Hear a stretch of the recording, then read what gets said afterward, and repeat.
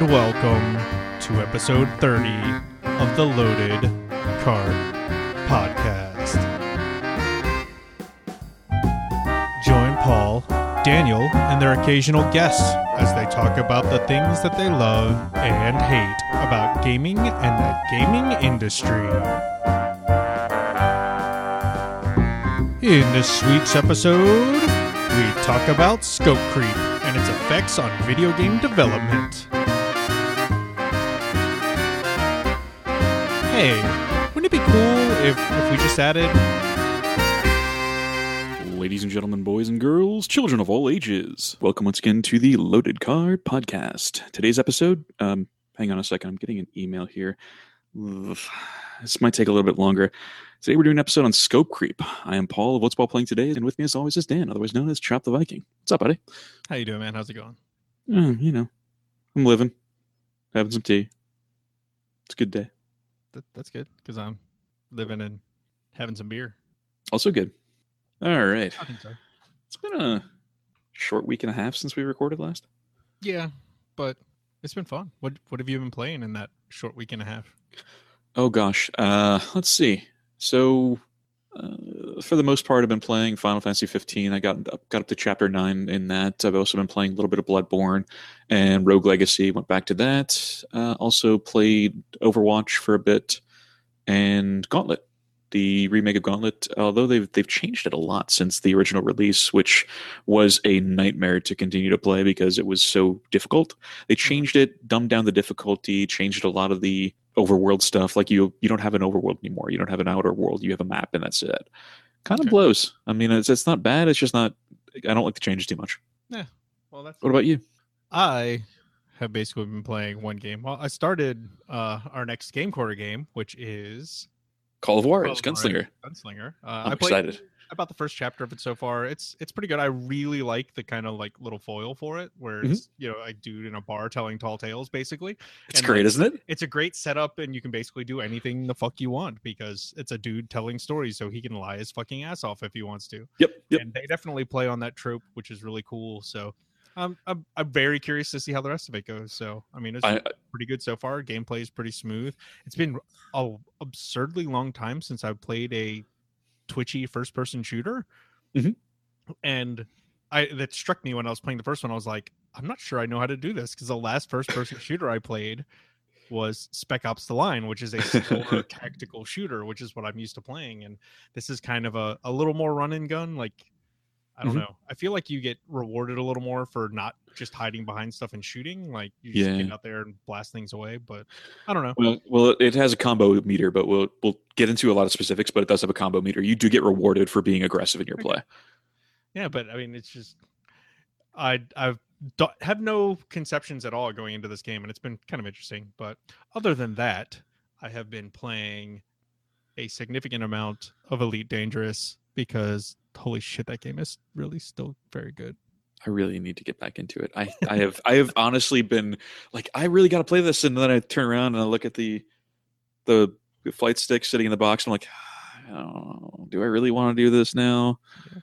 Like I started messing with a thing that I've found about rare commodities trading, which used to be a really, really good way to make money because you just go buy rare stuff. And I mean, like, you stop at a spaceport and you buy like 18 units of this thing for like 100 or 200 credits a unit. So you buy like a ton of tea at this station that, specializes in tea, and you're paying 150 credits for a ton of tea. And then you go like 150 light years away from there and you sell the tea for like 15,000 credits a ton. And so you basically go in and you spend, like, you do like these weird little loops where you stop at like a couple of stations that are really close to each other that have rare commodities, and you buy like $10,000 worth of stuff. And then you fly like 150 light years to this next string of like 4 or 5 really close together stations, and you sell all of the ones from the first set for, you make like 600,000-800,000 credits, and then you spend another 10,000 credits to buy rare stuff from these 4 or 5 stations in a row, and then you fly back to the first set of stations and you sell again for like 800,000 credits. Yeah, that's ridiculous. So you make a huge amount of profit. It just takes time depending on the jump range of your ship, which mine is abysmally small, but I'm working on that. So, I mean, let's be honest here. You probably have like a Type 7 or something like that, which is a Type 6. I took a huge freighter. Yeah. But one of the things I'm looking to get into, which is kind of interesting that they have in the game now, is passenger missions where you like smuggle people or just take people. Like, hey, I'm really rich and I want to buy space in one of your VIP cabins, and I want to go see this nebula, and you take people there, and you get to like see cool stuff in the game and work on reputations with people's, like, the groups that these people are affiliated with, and like see cool stuff. And so it's like, I don't know, awesome. It just, and make money, and you know, and so it's just something I'm interested in checking out, because it's not something I've done. I've not done the trading thing, which is kind of why I'm messing with this, and I've definitely not done passenger missions because they're really new to the game. What I'm most excited for, however, is I think in the next couple of updates they're going to introduce the full cruise ships. Yeah, that's really exciting. That actually goes into beta in a couple of weeks. It hits the beta servers. That's awesome. Actually, as of the day of recording, they, being Frontier, the people who make Really Dangerous, they did a live stream today showing off the new thing that's going to beta, like this most recent update, the 2.3, I think is the official name, or the official update for it. Right. And they showed off the character creation in 2.3. So like you actually get to design your person and the way they look, and they're going to add some like new camera features to let you take pictures inside of your ships, because part of the 2.3 update is crew style ships. So having multiple people in the same ship, and the 3 roles involved there so far are kind of interesting. So it'll be kind of neat, especially the fighter will be the most interesting one for a lot of people, because they actually get to like jump into the equivalent of like an X-wing and just zoom around and shoot things. And I'm excited. Yeah, it should be really fun, while, you know, the other person's in a giant capital ship and blasting the crap out of things. So I don't know. I'm really excited for it. It's me too. So cool, and I'm tempted to do it for a game corner at some point in time, but like I don't know. We could focus just on that one update, just for the game corner, not necessarily the whole freaking game. Yeah, there's so much to that game. I don't know if it would work very well with our format, but I would happily play like 60 hours of it for game corner. Yes. We've played longer. Kind of. We haven't really played longer, but not yet. Damn, it felt like it. Yeah. Fuck that game. Anyway. All right. So we have some news. We do have some news. So I actually can think of something new. We were talking a little bit before the show about what we might have for news.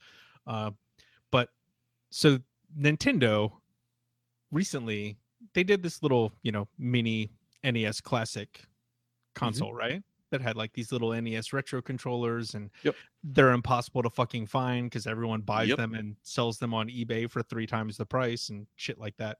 Thanks, Nintendo, for falsely creating scarcity. So it's not necessarily false, because pretty much everywhere other than North America, they are stopping production of the little Nintendo Classic Mini. Why? I don't know. Like it's not going to be available in Europe anymore. It's not going to be, basically the only place that's still going to make it and sell it is going to be North America. That is unbelievably silly. Meh. I have no idea. I don't know. It does sound really dumb, but it's like one of those things where it's like they have had such a hard time keeping it in stock that like they're just going to stop making it instead, which seems really stupid to me. You could make a mint just continuing to make more. People want them. Like I saw one. Yes. I actually saw one at Walmart. Or no, I don't think it was Walmart. I think it might have been Target the other day. I mean, like within the last week. And I was debating on buying one just to potentially resell it or I don't know, because there's not a whole lot of games on it that I really want, but I was Sure. there was the maybe, but as soon as I even thought about it, some guy walked over with a employee and was like, I want that. And I was like, yep, that's how it goes. Because Yep. he was like on the phone when I walked over there, and he was Yeah. walking off on the phone, and then he immediately, as soon as I walked over and was looking at it, like came over with an employee who was like, yeah, I'm gonna buy this, and he was buying it for a friend who really wanted it, which is kind of cool. But Yeah. We have one other bit of news. Yes. And it is pretty freaking sweet because, as we all know, I'm a pretty big fan of the game. Blizzard's Overwatch just broke 25 million players back in January on the 30th. And it is currently Blizzard's really just its fastest growing game. And now, with that 25 million registered players, it is not only incredibly impressive at how many players this has, but also the rate of growth in such a short time. It's been exponential, with Overwatch growing 25% in just 3 months across PC and consoles. 3 months, it's grown 25%. That is insane. Yeah, it's kind of a really good tribute to like Blizzard made a really good game. They did. nailed everything. Like everyone loves the game. I have yet to hear anyone play the game and just kind of go, meh. Like I'm pretty sure there are people out there, but no one I know just played the game and was like, yeah, whatever. Like it was fun for a couple minutes. But like I mean, like everyone plays the shit out of it like all the time. It's really, really funny. My buddy Dan originally had said, "It's like I can't get into this," and then whenever I check BattleNet, it's pretty much whenever he's home, he's either on Overwatch or playing FIFA. Yeah. But that's the thing is like people love the game and they keep playing it. Even people that like sneaky normally don't play first person shooters love it, or people that love first person shooters are playing the shit out of it. Like, because this is what they wanted forever, like an arena style, fast paced, over the top first person shooter, and it's Blizzard of all people who delivered it. So it's like I don't know, it's a crazy world, but they did it right, and more power to them. Like mad props. That's the thing though. It's really sneaky. It sneaks up on you. Like you don't realize that you're going to enjoy this. You're like, I'll just give it a try. Not a huge deal. And all of a sudden it's 3 a.m. The cat's meowing at you to feed it, and you're still playing Reaper or whatever. It's ridiculous how addictive this game is. You have to force yourself to stop playing it and go to bed. Yeah, but that's definitely the sign of a good game and good design. And it's really weird because I almost kind of wonder what Project Titan would have been like, which was, the MMO that they were going to make that Overwatch came from. And it's one of those things where it's like, if that's the project that would have been, and like they scrapped it and turned out this hunk of solid gold, like I really wonder what Project Titan would have been like. I'm curious, like if they had made an MMO with these characters, would it have been as good? Like, who knows? I don't know. But I kind of would love to see Blizzard do a superhero MMO. That would have been really kind of fucking awesome. Yeah. One thing I do like is the fact that this is the first new intellectual property that Blizzard has put out since The Lost Vikings. Yeah. It's as crazy as that is, yes. It sounds insane, but Warcraft was before The Lost Vikings, and so is StarCraft. Yeah. It's just... Wait. Because you pause for a second, you're like, that doesn't make any sense, because what about StarCraft and World of Warcraft was out, so was Diablo. Nope. All of them were before Lost Vikings. Well, World of Warcraft wasn't before Lost Vikings. However, World of Warcraft is an extension of Warcraft, so it is that IP. Yeah. But yeah, it is very weird, and shows that if you do it right, you can nail it. Absolutely.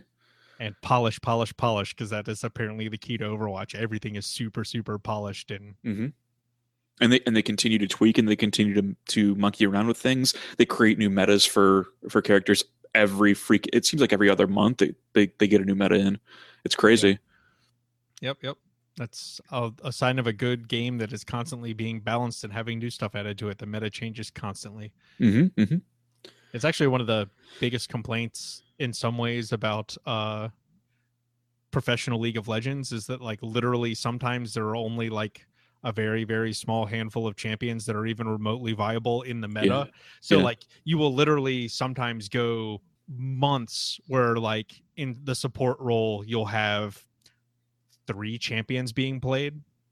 Like last year, Interesting. it was literally always Thresh, Nami, and Braum. Like those were the 3 support characters that got played. And like, and this year it's blown up a bit because there's been a lot of changes to the game and there's changes to the way picks and bans work now. So, but again, there's still like jungle is the one that I see the most of right now, where in this season so far, the junglers have basically been Rengar, Kha'Zix, and Graves, and then very, very rarely, when more than one of those gets banned out, you'll start seeing Rek'Sai or Elise, which are like, those are the top 5 junglers in the game, like, period. And then there's a new one, Warwick, or he just got a big remake, so he just got played for the first time this past week because they just got to the patch where he got remade. So yeah, there's basically 6, and it's just those 6, and almost no one is going to stray outside of those 6 unless they all get banned out. For context, for people who don't play League of Legends, me. How big is the roster? Fucking shit. I don't know. It's huge. If it's huge, okay, then that's all I need. If you're playing 6 heroes out of 100, well, not every hero is suitable for every role. Of course. I mean, that's just like Overwatch. You divide them into, in fact, in Overwatch, you divide them into 4 categories: attack, defense, tank, support. That's it. Yeah. League of Legends has a few more than that, which is really weird because that doesn't surprise me. Yeah. I mean, those are honestly, Overwatch kept it simple and did it very well. Yeah. The way League of Legends works, there are marksmen, mages, assassins, tanks, fighters, and support, and they can overlap. Yeah, like someone can, like a tank can be played as a support. It just like basically they just soak up lots of damage. But there are 134 champions in League of Legends. That is the current total. That is pure insanity. Yeah. All right. Do we want to just turn this into League/Overwatch cast? No, because we're experiencing scope creep right now. Yes, a little bit. Man, I could talk about LCS for a while though. I could talk about Overwatch for days. I really could. Yeah. However, we do have some questions. Indeed. So the first question is from Drew Rowland, one of our awesome Patreon backers and co-host of Hops and Heroes, a also really great podcast. And he wants to know, who is our favorite Mario brother? I couldn't be more indifferent. Really? Yeah. Why is that? I'm not a huge Nintendo guy. I don't care. I'm sorry. Yeah. I mean, like, it's really a choice between 2. Unless, for some weird reason, he's counting Wario. I don't think Wario is a brother, though. Like, I don't. He's not. Yeah. I don't know the canon of... Neither is Waluigi. Yeah. Mine is actually very simple. Mine is Luigi, because Luigi is awesome, and fucking the Poke of Doom in Smash Brothers is one of my favorite moves in the history of Smash Brothers. I'm fine with saying Luigi. Fun fact, Waluigi isn't even related to Wario either. He's just some guy who showed up one day to play tennis. That's literally his canon. That's actually really fucking awesome. He's just some dude who showed the fuck up and started playing tennis with people. Yeah, like, I don't know, just there's playing Smash Brothers Brawl for hours and hours and hours in the dorm. I got really, really good with Luigi. He was probably one of the 3 or 4 characters I used all the time, but he has a side smash where he just like literally does this with his hand, like just and like if he hits someone with it, like they are almost gone. Like it is almost like one of the biggest smashes in the game, which is really crazy, but you just launch people off the side of the screen, and it is kind of and he just like kind of pokes his hand out and just dabs them with it, and that's why I call it the Poke of Doom. Yeah. And so good, so much fun. I miss Brawl. I miss having a bunch of friends that want to play Smash Brothers Brawl. I understand. Or Smash Brothers anything, because none of them live here. None of my friends who like to play Smash Brothers. I don't really enjoy the games either. I'm sorry. It's a lot more fun if you have a lot of people just sitting around and playing. So that's fair. That's one of the reasons why I like Brawlhalla, which we've mentioned before, is that it is kind of a online Smash Brothers game. So I don't know. Fair enough. So we also have one more question, which is also from Drew, and it kind of leads into our main topic here. So he asked, do you think Shroud of the Avatar will be officially released this year? Maybe leading to no. Mostly because all we've seen of it is some excellent release candidates, but that's it. We've only seen the multiplayer aspect of the game. We haven't seen anything regarding the story. We haven't seen anything regarding pretty much anything of behind the scenes development regarding just anything storyline related, which is supposed to be what, a 40 or 80-hour campaign, I believe we talked about.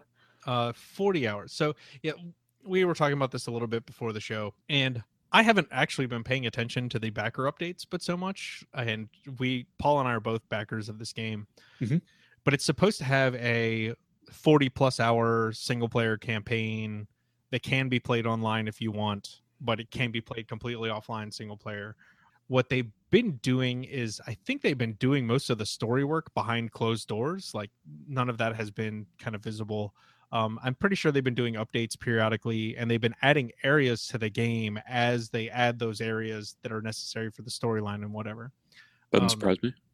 But the releases that they keep doing, which I mean, they're up to a ridiculous amount now. Like I don't even remember the last release, the actual number, but all the releases that they do are just the multiplayer component of the game, just the MMO component of the game. Yeah. The last one was 214. Well, yes, but what was the release of the actual system? Because the last one I remember was, I think, R33 or R34, and I don't 39. So the 39 will be the next one. So this was the last release candidate was 38. But that is a ton so that's content. And those are their the 38th version of the beta is out. So basically, if you probably put a version number on it, it's like 0.38 or whatever. But they update it almost weekly. I've got a shit ton of email. Yeah, it is actually weekly because I've got February 10th, February 3rd, January 27th, January 25th, in fact, for release candidate 38. Then it goes back to January 20th, 13th, 6th. It is every week that they are updating us, at the very least, not necessarily with release candidates, but just updates surrounding what they've been doing lately.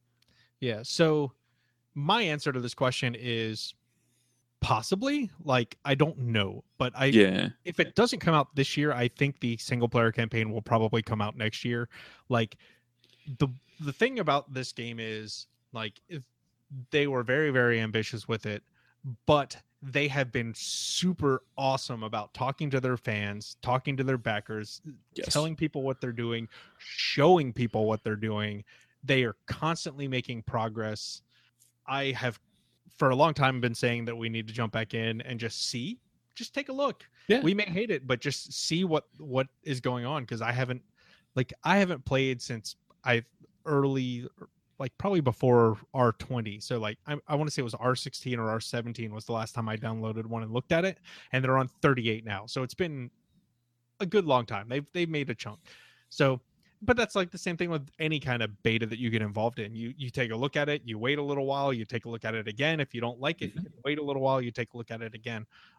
So I just need to take a look at it again sometime. But yeah, so I think if it doesn't come out this year, if the main actual campaign part doesn't come out this year and it doesn't hit exit its early access or whatever it is currently considered to be in, I think you'll probably see it exit next year. I mean, they had a big thing at DragonCon last year, so they'll probably have another big thing at DragonCon this year. Yep. Because Richard Garriott was at DragonCon. Like, he was there. So this has been held a big panel. Yeah, this has been in development. The first one that I have, project update number 1, March 9th, 2013. Yep. I think that was the last time I played it, was somewhere around then. Like, I haven't touched it in way too long. But when it comes to scope creep, like, I don't know how much of that is scope creep, because I don't think they've added stuff since the game started its development, but even if they have, they've handled it so well. Yeah, they do a good job communicating and have done a good job showing what they're working on, which is one of the big problems with scope creep, is that most of the time you never see it. Like, you never know. Yeah. But one of the big indicators of scope creep is what has unfortunately recently befallen South Park: The Fractured Butthole. Yeah. Where it was delayed again. Yep. So this is like the third or fourth time it's been delayed, and now instead of giving a firm window of anything, like, so it didn't get pushed back to like May or second quarter. It got pushed back to 2017 to 2018. Yes. So and that may or may not be involve scope creep. That may just be they needed some major rewrites. Something happened to that game, and they had to massively push it back because it wasn't what probably should have been a couple months of cleaning up, like they originally said. They were going to polish the game a little bit and get it ready for release, and they needed a couple extra months. Has now turned into it might take 2 years. So there's a larger problem at work there, and that's normally the effect of scope creep. And basically, Paul, do you want to give a definition of scope creep or feature creep, like, so that people kind of know the basis we're going from before we start giving examples? So one of the most fun things I've done today is a friend of mine had no idea what scope creep was, and she's a barista at Starbucks. The way I worked it, the way I defined it for her was, so think of someone making a latte. They order a latte. It's a very simple beverage. But what happens when so the ability to make the beverage from start to finish is the scope of the beverage. If someone comes in and says, but I want 2 pumps of this, 1 pump of that, I want whipped cream on that, and I also want a second beverage, that is scope creep, because you're increasing the scope of how long it's going to take you to make their order. Right. That is scope creep and feature creep. If someone comes along and adds in more stuff, someone comes along and wants changes to their order or changes to the game, that is scope creep. And sometimes it comes from the actual developer. Like sometimes it's the publisher that looks at the game and goes, can you try doing this? Like one of the most infamous kind of forms of scope creep that happened many, many years ago, probably the early 2000s, was plagued by this, was, can you make it a little more like Grand Theft Auto? Oh God. Yeah. Like it was almost a joke in the video game industry for a while, where like Driver. all publishers wanted was another Grand Theft Auto. So like literally you'd be pitching a game and they would, like, some suit would literally ask you like how you could make it more like Grand Theft Auto, because that was selling like hotcakes. Yep. So that's what they wanted more of. But sometimes it can be the developer. Sometimes the developer gets hit by the good idea fairy and they like, oh man, this is what we really wanted to do, but this would be so much cooler. So let's add all of this stuff to the game so that we can do this other really, really cool thing. And then it takes an extra 6 months to add that really cool thing to the game, and the game gets pushed back and delayed. Yeah. For example, Driver was one of those that was just like, hey, we need a Grand Theft Auto. We need a Grand Theft Auto killer. And it continued shifting and shifting. And then there was all those issues with Driver. Yeah. And Saints Row was the same thing. Like, it was an attempt to make a Grand Theft Auto game, which eventually, like, outgrew it. Eventually it didn't outgrow it. Eventually it like became, I guess, a little more self-realized. It became Evil Dead 2 and then Army of Darkness. So like, in my opinion, I think probably Saints Row 2 is the equivalent of the Evil Dead 2, where it became kind of aware of itself and made parodies. Like, it just kind of made fun of the fact that it was a GTA clone. Mm-hmm. And then 3 started the Army of Darkness part, where it just kind of goes, it takes that self-awareness and goes way over the top. Yeah, 3 destroyed any parallel you could have with Grand Theft Auto. And then 4 is, again, a continuation of the just completely making fun of the fact that they were a GTA clone, and they know it. Like, if I can use a giant double-headed dildo sword to beat the shit out of somebody in my game, you are no longer a parallel to Grand Theft Auto. You've gone so far beyond it that you are your own genre. And the dubstep gun, the infamous dubstep gun, where you like can make people shit their pants and dance and all kinds of other funny stuff. Another kind of idea of like scope creep would be like, to use your barista example, because it's actually a pretty good one and it's really easy to work with. So like, say you order your latte. Mm-hmm. And like halfway through making the latte, you go, oh, hey, can I get a couple shots of chocolate syrup in it? And they go, oh, okay. And they have to stop whatever they're doing and go out of their way to give you these couple shots of chocolate and then go back and make it. And then if they keep going, you're like, actually, can I get a shot of espresso too? And I mean, I know these things are going to change the price of your drink or whatever. Of course, yes. But again, that's the same parallel. You're going to need more money to make these changes. So not only will it change the price of your order, you'll also piss off everybody behind that counter. Yes, and then it's like, they finish with your drink and you're like, oh, can I have a cookie too? Like, I mean, like it's a very good representation of scope creep. Absolutely.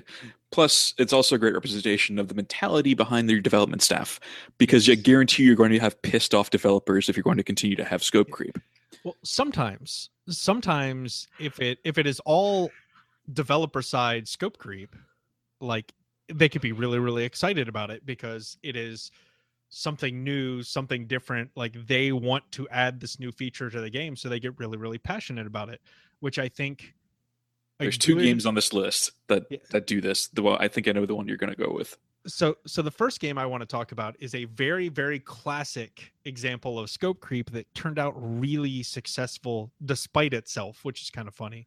And that is the very, very first Elder Scrolls game by Bethesda called Arena.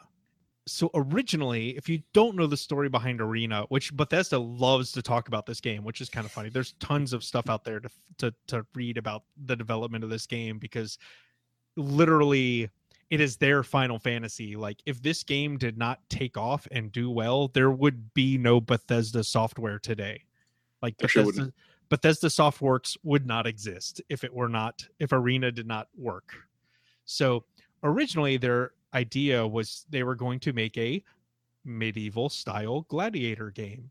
You were going to be in charge of a arena team that went around from town to town fighting in gladiatorial arenas, and you would have your team of fighters and they would have their team of fighters, and you would fight in the arena in these gladiator matches, and you would win and go town to town until you became the grand champion fighting in the Imperial City, like in front of everyone and the emperor or whatever, and you were gonna fight your way up this ladder and be the arena champion, which sounds like a pretty cool game. Like that could be really awesome. Like I've actually thought very along those same lines of like, it'd be really fun to make a little mobile game like that and just have like a little tactical arena combat game. Like that would be kind of cool. There was a great game on PlayStation 2 called Gladius that was the exact same concept. Yeah. So here's where the scope creep starts. So they're working on this game and they start thinking, hey, wouldn't it be cool if we added some like little side quests that you can do in the cities that you stop in? So like when you go from city 1 to city 2, and when you get to city 2, you can do like some little side quests to make some money and like do a little bit of role playing and just little stuff like that, right? Mm-hmm. So yeah, this is really cool. The whole team is on board. We love this idea. Let's start developing all of these cities. So they start working on the cities, and not just the arenas they're going to be fighting in, but the actual cities and the people in it and little side quests. Mm-hmm. And then they start going like, well, hey, wait a minute. What if these side quests start taking you into like dungeons outside of the cities and like caves and like all of this cool stuff? They can be like just outside the city. So you go to the city to fight in the arena, you start doing these side quests, and then like you go into these dungeons and you can hack your way through dungeons and level your dudes up, and then you'll be better in the arena. And they all said, that sounds fucking awesome. So they started working on all of these dungeons and stuff surrounding all of these cities. And then eventually they reached this really, really weird point where they had put so much work into all of the side quests and all of these cities and all of these dungeons and all of the role-playing stuff that they took a look at their original Gladiator arena game and said, I don't think this really fits. No. So they literally took that idea and threw it in the trash can. At that point, they'd gone so far beyond it that it just made sense. Yeah, like they actually, according to Bethesda, had never even coded any of the arena system. Like all of their work had been on all of the side quests and the cities and all of this stuff, and none of it was in the game. Like they had never actually worked on any of the arena system, I'm somehow not surprised. which is kind of crazy to think about. But A bit. so at that point, they're looking at their game and they're going along with this kind of new game that they're trying to figure out. Like, how do we have this, all of these areas and just all of these random side quests? What are we going to do with this? And they kind of took a look at the idea of like, well, you have this party running around, right? And that's kind of the classic D&D dungeon crawler staple, is you have this whole party of people, Mhm. but it's not that fun. Like, it just, something is off. So they scrap the entire party system from the game and make it a first person single player game. You are the champion, you are the hero, you run around and do all of these side quests and explore these cities and these dungeons and all this stuff. And now it is no longer a party based game. It is just a single player, you are the champion game. And then there's actually some kind of funny stuff. Like, apparently there are just in the game, there are still text files or whatever that include all of the arena names for the different teams in each city. Like, so each major city had its own arena team, and they actually had names for the teams. But that's kind of the only little shred of evidence that's still left in the game code of these systems, is just team names. They came up with team names, which is kind of funny. I would actually I haven't done this yet, but I'm gonna try and look it up and see if I can find them. But I would love to know some of the team names, because I bet they're fucking hilarious. I'm thinking about looking them up. All right, not yet. Well, we'll see if we can find them, and we'll put them in the show notes. So then the game development got really weird, because so they had this idea and they were working on it, and they were going to make this big open world RPG with all of these weird side quests and all of this stuff going on.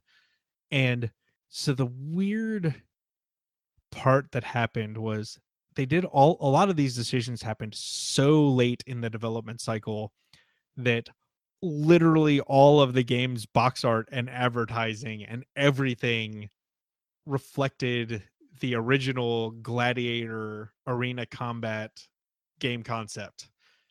And it hurt sales. Like, people had no interest in the game looking at the box art. Like, it was a bad thing. It was just bad branding. It just didn't look good. The kind of amusing story is the member of the development staff that came up with the Elder Scrolls thing at the beginning, like, just thought it sounded cool. Mm-hmm. Like, he didn't have any lore reason to do it. Like, the lore that they've added since then about what the Elder Scrolls actually are didn't exist. They just thought it sounded cool to call it Elder Scrolls. Yeah, makes sense. And it stuck, which is generally the way these things work. Hey, this sounds really awesome. And like, people do it. Thankfully for all of us gamers who love the Elder Scrolls games, like, as a handful of people played it, they started talking about how good the game was, and other people played it, and other people played it, and other people played it. Like, the game actually sold really well, and they made Elder Scrolls 2 Daggerfall, and everything turned out with a happy ending. Like, but it is a great example of scope creep, because they started with this one idea and they added a little bit more to it, and added a little bit more to it, and added a little bit more to it, and it kept blowing up and blowing up and blowing up. And then, like, originally they just scrapped the entire original idea, which is hilarious. Like, yeah, basically Elder Scrolls Arena and the entire Elder Scrolls franchise comes from all of the scope creep from the original Arena game that doesn't have any of the original Arena game in it. So it is literally a game of scope creep, which is, that's awesome. I think is hilarious. But I do too. All right. So the next one is a horrible representation of scope creep, and I could extol the entire rest of the podcast on this game alone. We all know about it, and just by that description alone, I bet you could guess it is the pervert with a gun himself, Duke Nukem, and his game of Duke Nukem Forever. From 1996 to 2011, Duke Nukem Forever was in development. Not necessarily all the time in active development, but it was in development from that time period. So the first official announcement was in April of 1997. They intended to release the game no later than mid-1998. So the game's graphics, the game's engine for Duke Nukem 3D, they were dated. I mean, it looked pretty cool at the time, but it's clear that it needed to be updated and look better because it was still using sprites as opposed to actual models. And at that point, they end up saying, hey, id Software's Quake 2 engine looks pretty cool, right? So we can license that. And at the time, George Broussard and company were completely flush with cash because Duke Nukem had sold tons and tons of money. 3D Realms was king of the castle at the time. So what they did was they said, hey, we're going to bankroll this. We're just going to say, hell with it. We're going to fund the whole damn thing. And why don't we turn over our marketing stuff to GT Interactive? That's fun. We can turn over marketing publishing rights to GT Interactive. So in August and September of that year, a lot of screenshots were released for Duke Nukem Forever. And the problem was that they didn't receive the Quake engine code until November 97. So the screenshots were mock-ups, which, as we all know, people love to do. And by the time 1998 came around, E3, hey, awesome. They saw Unreal Engine, which was debuted at E3 of 1998. They're like, oh, this is super cool. So that's 6 months of code that they had gotten between E3 and the original date, scrapped. They went with Unreal Engine, and Broussard was like, okay. Because they were having trouble trying to render Nevada, like the actual Nevada desert inside of the Quake 2 engines. They're like, okay, Unreal looks really cool. We should do that. Yeah. For those of you that don't know, historically, the Quake engine is really, really good, especially early versions of the Quake engine. So Quake 1 and Quake 2 are really, really good at indoor environments. Absolutely. The Unreal game, like the Unreal Engine, amazing in outdoor environments, was notoriously good for really, really big open environments. And that's why that kind of is what separated the choice of those engines between most games. Was if you needed giant open spaces, you use the Unreal Engine. If you get away with enclosed spaces and in buildings and stuff like that, you generally use the Quake engine because it was more optimized and faster. And it was also they were both quite pretty. They were comparable in graphics, so it was kind of a push. So if you needed those specific situations, you choose one or the other. In this case, they're like, we're having trouble with Nevada. Let's just go with the Unreal Engine because it looks really cool and it's like really shiny and new. And by the end of 1999, Duke Nukem Forever had missed several release dates, was largely unfinished. Half of the game's weapons remained concept art. There was so much criticism. George Broussard, bless his soul, the guy's really cool online. I really enjoy interacting with him on Twitter, so I hate dishing through this, but he fires back at people taking shots, saying that there's lengthy development time, the price paid for developing complex modern games, saying that's what Broussard says. This is the price paid. You want a complex modern game, this is what you're going to get. It's going to take a while. Calm down. Yeah. So the biggest issue was that George was continually looking to add new elements to the game. Basically, running joke at 3D Realms was that you got to stop George from seeing the new video game because he's going to want to put in that stuff in the new game. Yeah, Grand Theft Auto. Wasn't there a joke at one point that they were going to put RTS elements in the game? Like, I mean, it was that bad. I don't remember much of that joke, but it doesn't surprise me. I remember hearing rumors that there were going to be RTS elements in Duke Nukem Forever, and it was just like, what the hell are they even doing at this point? After seeing the sheer magnitude of stuff, and I'm not even through the first, third of its lifespan, it wouldn't surprise me one bit. Yeah. So, long story short, they finally, in 2001, created another E3 trailer for fans saying, hey, take a look at this. This is really cool. It's the first look you've had in 3 years. Video showed actual minutes of in-game footage. Real in-game footage, which doesn't happen at E3 at all. Player moved around in Las Vegas. It was all kinds of fun. Everybody was really excited. And then they realized they kind of had to stop because I don't want to joke about this. And there was a death of one of the Gathering Developers co-founders and continuing financial problems. They kind of ended up shuttering the Texas-based offices, and they were absorbed into their parent company, Take-Two Interactive. So there's a lot of conflict between 2003 and 2006 with Take-Two Interactive to one former employee said that George Broussard was in and Miller were both in a 1995 mentality. Before games became a large team, big budget development affairs, they were still in that small team mentality. Because they were financing the project themselves, the developers could also really ignore any pressure from their publisher. Their standard reply to when Duke Nukem Forever would ship was when it's done, which it works for Blizzard. It didn't work too well for 3D Realms, unfortunately. He said that the company was writing off $5.5 million from its earnings due to Duke Nukem Forever's lengthy development time. This is Take-Two CEO Jeffrey Lappin. Broussard shot back that Take-Two needs to shut the fuck up. We don't want Take-Two saying stupid-ass things in the public for the sole purposes of helping their stock. It's our time and our money we're spending on the game. So we're either absolutely stupid and clueless, or we believe in what we're working on. So Lappin said 3D Realms had told him that Duke Nukem Forever was expected to be finished by the end of 2004 or the beginning of 2005. In January 2016, he said that many of Duke Nukem Forever's elements are finished. We're basically just putting it all together and trying to make it fun. By the time 2007 rolls around, unfortunately, George Broussard and Miller kind of had a schism, a falling out. Broussard appeared to become serious about shipping the title, and he posted 2 Gamasutra job ads with small screenshots of Duke Nukem and an enemy, which he later confirmed were real in-game screenshots. The team doubled in size within a short time frame, and among the new hires was project lead Brian Hook, who became the first person to successfully resist Broussard's request for changes. Yeah, unfortunately, Broussard was the one who behind all the scope creep. So 2007, a new in-game trailer was released, and then the game is nearing completion. Funding began drying up, as it always does. They spent more than $20 million of their own money. They asked Take-Two for $6 million to complete the game.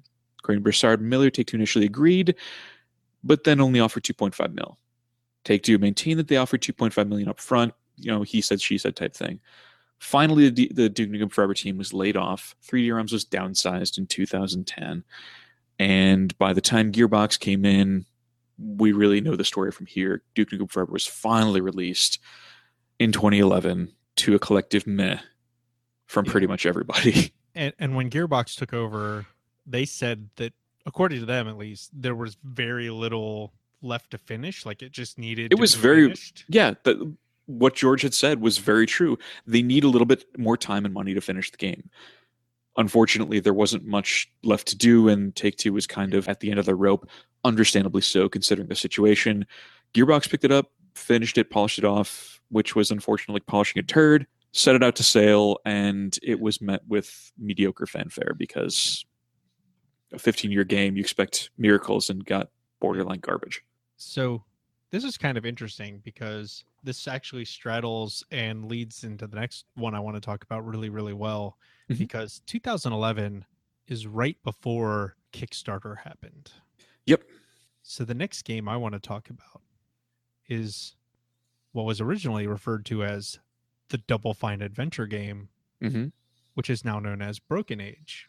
And what makes this game particularly interesting is the fact that it has a giant professional documentary about it.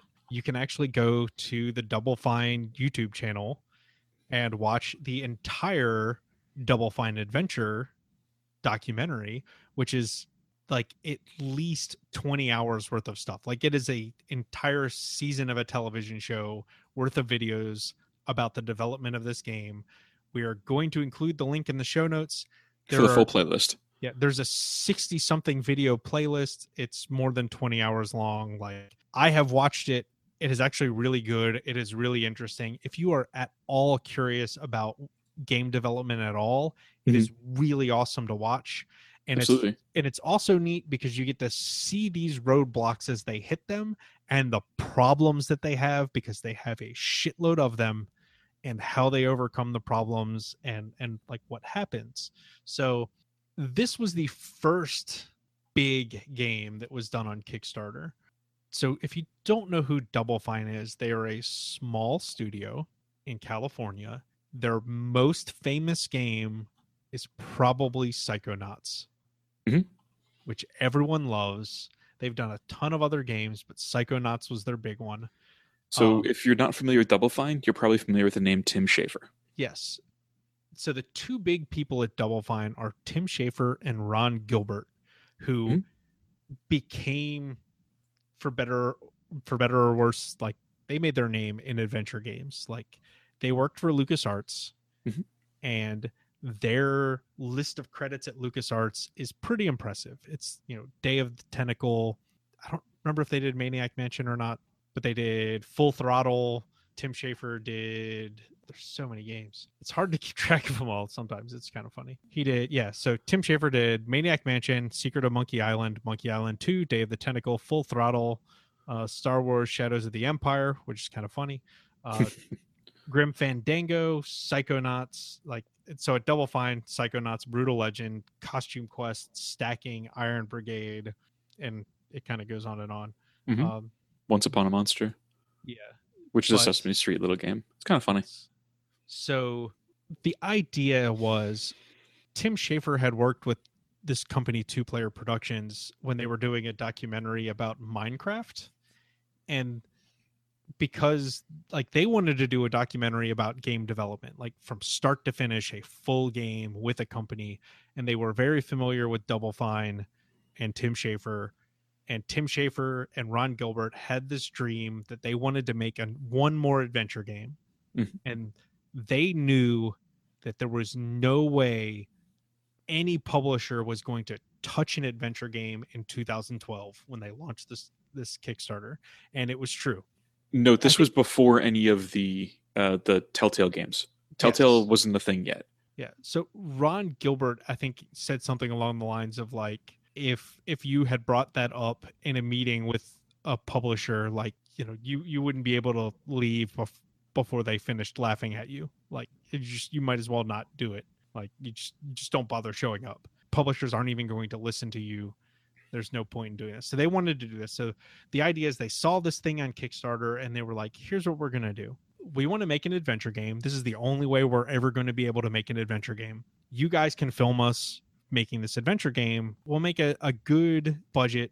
So they picked a budget basically around what was typical at the time for an iOS game. So a mobile game at the time, about $200,000 was considered a good budget, a kind of a median budget for a typical iOS game. Sure. So the goal for their Kickstarter was $400,000. So $300,000 for the game, $100,000 for the documentary that was being made. Sure. Sounds fantastic. Yeah. They made $1 million in their first 24 hours. That seems reasonable. And they went, oh, shit. What are we going to do with all of this money? They had t-shirts and stuff they were offering. They had all of these physical goods. One of the very, very famous things that they did not account for was the fact that they paid something in the neighborhood of $200,000 of shipping. Yeah. Just literally, they paid the post office $200,000 to ship t-shirts and all of the crap that they shipped out as rewards. And that was stuff they didn't take into account, which is part of what led to all of the problems. Sure. At the end of their campaign, they made $3.3 million. Delightful. Which is nearly 400% of what they wanted, it's just a ridiculous amount of money for what they were looking for. So at the end, they took a look at all this money and said, hey, here's what we're going to do. We're going to take this extra money and we're going to use it to increase the production value on the game and the film that was being made. This was so early in the Kickstarter thing. Stretch goals didn't exist yet. Yeah. It didn't. People hadn't thought of them yet. I don't remember the first game to really use stretch goals. It might actually have been Brian Fargo with Wastelands 2, but I don't remember. I'll see if I can find out, who was the first one to do it. I really, like I said, I don't remember. So the other thing they said they were going to do is they were going to port the game to multiple platforms. So not only Windows, they were going to do Mac and Linux and the major mobile platforms. So iOS and Android. Eventually they did Ouya, that failed console Ouya. Oh, good Lord. Yeah, they had exclusive console rights for Ouya, which is kind of funny. Ouya paid them a ton of money to do exclusive console port. Then they also said they were going to do voice acting. So they did full English voice acting and then text localization to French, German, Italian, and Spanish which are the big languages you want to hit as an adventure game, according to, the way adventure games have always been.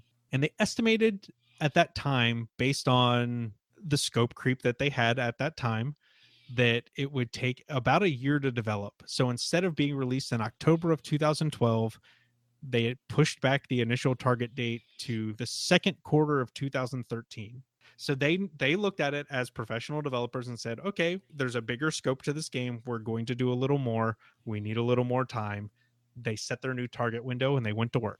They were actually one of the first, if not the first, to open up what they called a slacker backer, where people who missed the initial Kickstarter funding could buy into the game, so that you could go to Double Fine's website and pay them on PayPal and become a backer of the game. And you couldn't get any of the Kickstarter exclusive rewards, but you would get like beta access and whatever else. Sure. They also had the weird game split.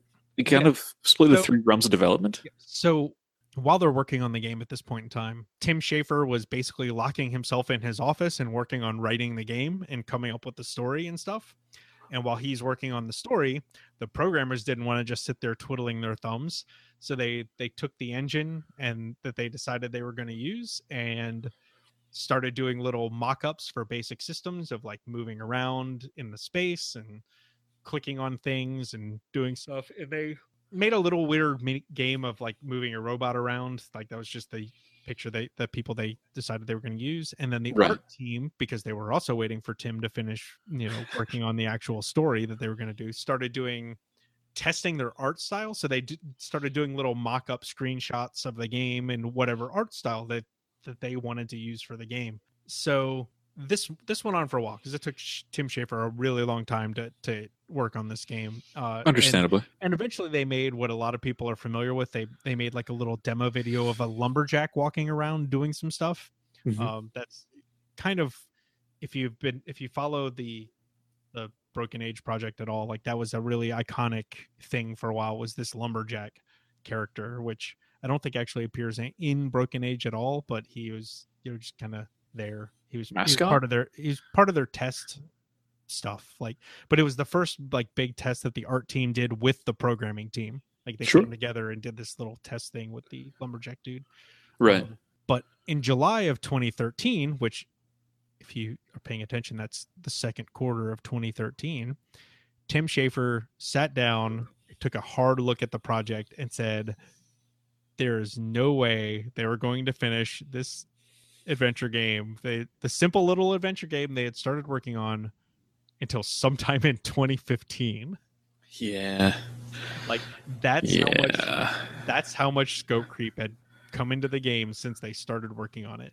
And like I said, this is all documented in film, which is one of the really cool things about this project. You can go watch it, and it's really great. So a couple of things happened at this point. For the first time in Double Fine's history, they had to hire outside help to finish the game. So a company called Super Genius was signed on to assist with art and animation. And then a very controversial thing, they realized that before 2015, they were going to run out of money. Yes. So they made the decision to split the game into two different parts, and they released what they called Act 1. And then they were going to take the money they made selling Act 1 to fund the completion of Act 2. Yeah. And people were pissed. Yeah, it pissed a lot of people off. But Act 1 went into early access on Steam in January of 2014. Basically, people just saying they were being greedy and wanted more money. And which it's an understandable reaction, I think. It definitely is, especially considering that how much money they got over their initial budget. It's like, look, dudes, you were making a $300,000 game and you got $3 fucking million. What the fuck? Like, yeah. So I don't know, but Tim Schafer, through all of this, maintained that they weren't just trying to get more money, and that they were basically trying to make the game bigger than what they promised on Kickstarter, and this money was going to help them make this a bigger and better game. And by the end of January, the game was no longer in early access. So it was in early access for less than a month. and was Sure. a game fully available at retail. And part 2 was going to be a free update to the game when it was finished, quote, later in the year in 2014. So, okay. Yeah, that they pushed back the date. They set another date. This is their goal again. So in February of 2014, Tim Schafer confirmed that they had made enough money from the sales of part 1 to complete Act 2. So, yay. Sweet. Act 2 has the money. It's a go. Awesome. So in October of 2014, getting close to that end of the year, Double Fine announced that both Act 2 and the game's finale were completely written by Tim Schafer, and they were working hard to finish up on the game. Awesome. And then a month later, they had to announce that they weren't going to be able to finish the game by 2014, so they were pushing it back to early 2015. Awesome. Which made a lot of people very, very angry and was widely regarded as a bad move. In part, but yes, there's also a good little peek into scope creep. So there were a lot of bits of feedback that they got from Act 1, and a couple of the big ones that made its way into Act 2 and that caused them to stop and make changes to the game were, one, people said the puzzles were too simple, because that's part of an adventure game is the puzzles. Right. And so they went back into Act 2 and redid all of the puzzles to make them harder. So there is a significant difference between the difficulty of puzzles in Act 1 and Act 2. And then this one's actually kind of amusing to me. So a fan theory started cropping up about the relationship of the two main characters in Act 1. Mm-hmm. So fans just were speculating about how they were related to one another. And Tim Schafer thought it was funny. Like, he was amused by this fan theory. So he worked running jokes about the fan theory into Act 2's plotline. Sure. Why not? Which is kind of funny. Like, nods to this fan theory are all through Act 2, which are kind of amusing. So April 28th of 2015 is when the game finally finished. Neat. Yeah.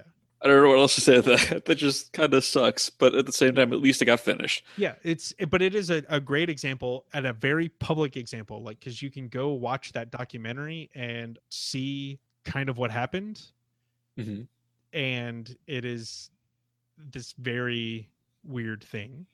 Yeah, and it is. But you can see the scope creep. You can see, like, they talk very candidly about it, and their frustration of, like, they want to make this cooler game and they want to do this cool stuff is very clear. But they're running out of money and they're running out of time, and they hate disappointing people. Yep. And, like, it really just pisses them off. So it is a 62 video series, which ranges in time frame from 5 minutes to just over an hour. So each episode, they're generally around anywhere between 40 and 20 minutes. So in that time frame, you could probably chew up a video or two. The initial video is a 5-minute presentation of their pitch video. The next one is 20 minutes, followed by a 15-minute video.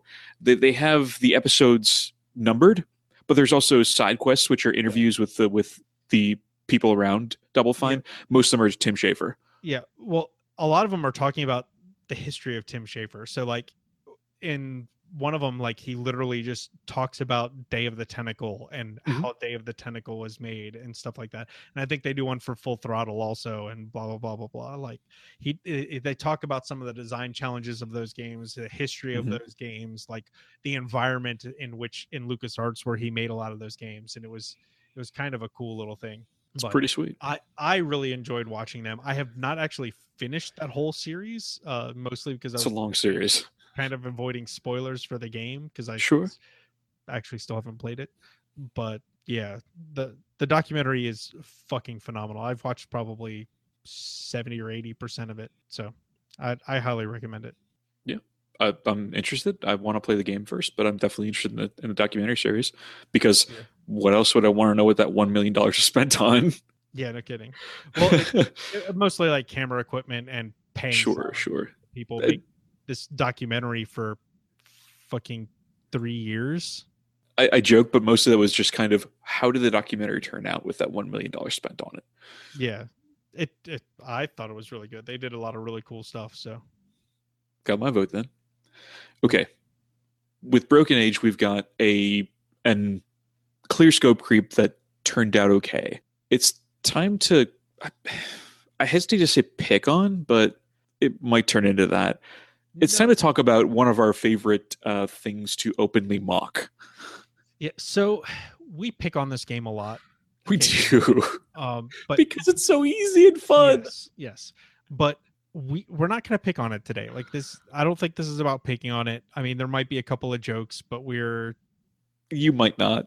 Yes. I might not be able to help myself. Paul is probably going to. Our goal is not to pick on this game today. Our goal is to basically take a look at this because I think it is a great, almost textbook example of how scope creep goes from you have a really cool game idea and you have something that you can work on to holy shit, there's a giant fucking mountain in front of us and I don't know if there's any way we can get up to the top of it. Yeah. And this game is Star Citizen. Our favorite punching bag. Well, a lot of people's favorite punching bag. I don't care about other people. I care about us. Yes. I kid. I care about other people. Anyway.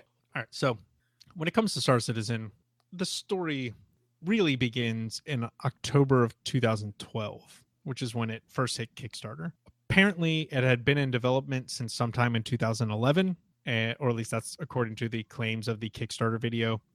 And the pitch on Kickstarter is that there was going to be a single-player Squadron 42 experience that was akin to Wing Commander, which is who Christopher Roberts is the developer, like the guy in charge of Star Citizen, and he made the Wing Commander games. That's where he got his big claim to fame in the game industry, was doing Wing Commander. And then once you finish the campaign, they would muster you out of the military and you would have access to this wide open universe and a giant multiplayer game that was all going to be done in the CryEngine 3. So the engine developed by the Crytek people.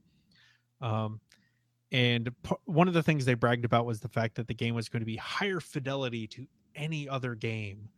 And one of the examples in that video, again, was that their character models had 100,000 faces.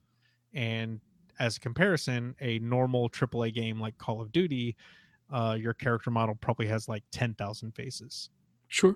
So it's a ridiculous amount of geometry to push through your hardware, which may or may not explain some of the performance issues that people have been experiencing in Star Citizen. But which doesn't at all surprise me. Yeah. So this is what Kickstarter lists as the kind of original scope, so to speak, of Star Citizen. So this is their original blurb. So it says, real quick, Star Citizen is, and it lists some bullet points. It is a rich universe filled with epic space adventure, trading, and dogfighting in the first person. Sounds great. It offers single player, both offline and online, with drop-in, drop-out co-op play. Awesome. Has a persistent universe that is hosted by Cloud Imperium Games, the people making Star Citizen. Fantastic. There is moddable multiplayer, which will be hosted by you, the player of the game. Even better, I can make mods. Yep. There will be no subscriptions. Sweet. And there will be no pay to win. Where do I sign up? Well, originally you could sign up on Kickstarter, and their original funding goal was $500,000. It seems a little low, but I could see people doing it for that. And then the total funding they got from Kickstarter was $2,134,374. That's awesome. Yeah. So they did. They did a really good job funding on Kickstarter. However, they also had additional funding on their own website through PayPal, which, as of the recording of this podcast, is $142,986,535. Yes, it is the largest crowdfunded game in history. Holy shit. So with that lengthy amount of money, they actually got to a point where they stopped having stretch goals. Yes. So For example, to give you an idea of budgets, Grand Theft Auto 4 had a $100 million budget. That's a lot of money. Red Dead Redemption also had around a $100 million budget. Both great games. Final Fantasy VII had about a $145 million budget. But widely lauded as one of the greatest games of all time. To be fair, 100 million of that was marketing, but Of course. Call of Duty Modern Warfare 2. Yeah. 200 million. A lot of that was marketing too. Yeah. Grand Theft Auto 5 had $265 million budget. Well worth it by all accounts. Yeah, it's one of the best-selling games of 2016, and it was released in 2015. So, Yeah, people wanted to buy it on console again. I mean, see, the thing with 2015 was released on Xbox 360 and PlayStation 3. Mm-hmm. Then the Xbox One and PlayStation 4 came out, and people were like, I still want to play this.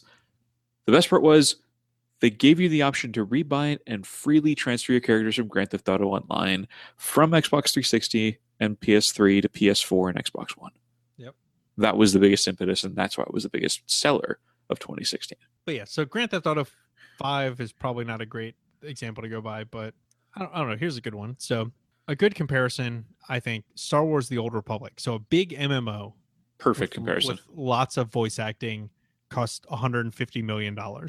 And that, by all accounts, and having played it myself, they spent their money extremely wisely. It is a very well put together game, fun to play, fun to mess around with your friends. Every penny that has been spent on that, I think, is well spent. Yeah. So they had a lot of stretch goals, and their stretch goals were combined between Kickstarter and the funding that is raised via their own website. Yeah. And it is insane because they get to a point where I don't remember what the stopping point was. I think it was around 60 or so, where they were just like, maybe we should stop this. Yeah. There was a point where the scope creep from these stretch goals had gotten so bad that they stopped doing new stretch goals. I mean, it literally is that bad. It is $65 million. They finally said, oh, God, we shrug? Like, what the hell else are they going to do? Like, it's $64 million. They had pets. Yeah. The initial... like the actual tracker on their real website for their next stretch goal is redacted. Like there is none. They don't have any more right now. And that's probably a really good thing, especially with the amount of criticism they've been getting for not having a game complete. But let's take a look at the actual stretch goals. And this is like a timeline, an actual timeline we can look at of scope creep for this game, which is why this game is so interesting to look at. So with their Kickstarter campaign, they crossed the $2 million threshold. Yeah. They actually crossed more than that because they had a bunch of funding outside of Kickstarter by the time the Kickstarter finished. So This is October 25th of 2012. So their Kickstarter started on October 18th of 2012. Sure. And it finished a month later because at that point in time, Kickstarter campaigns were about a month long. So we can look at around November 18th is when Kickstarter would end. So let's keep that in mind as we look at these. Makes sense. So at the $2 million plateau, they promised regular community updates, not a huge deal. Then they were going to do a multiplayer dogfighting module.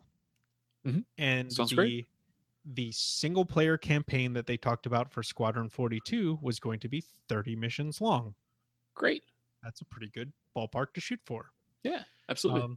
And so we'll talk about this first one because they do this periodically. So at $2.5 million, they added a new ship to the game called the Anvil Gladiator.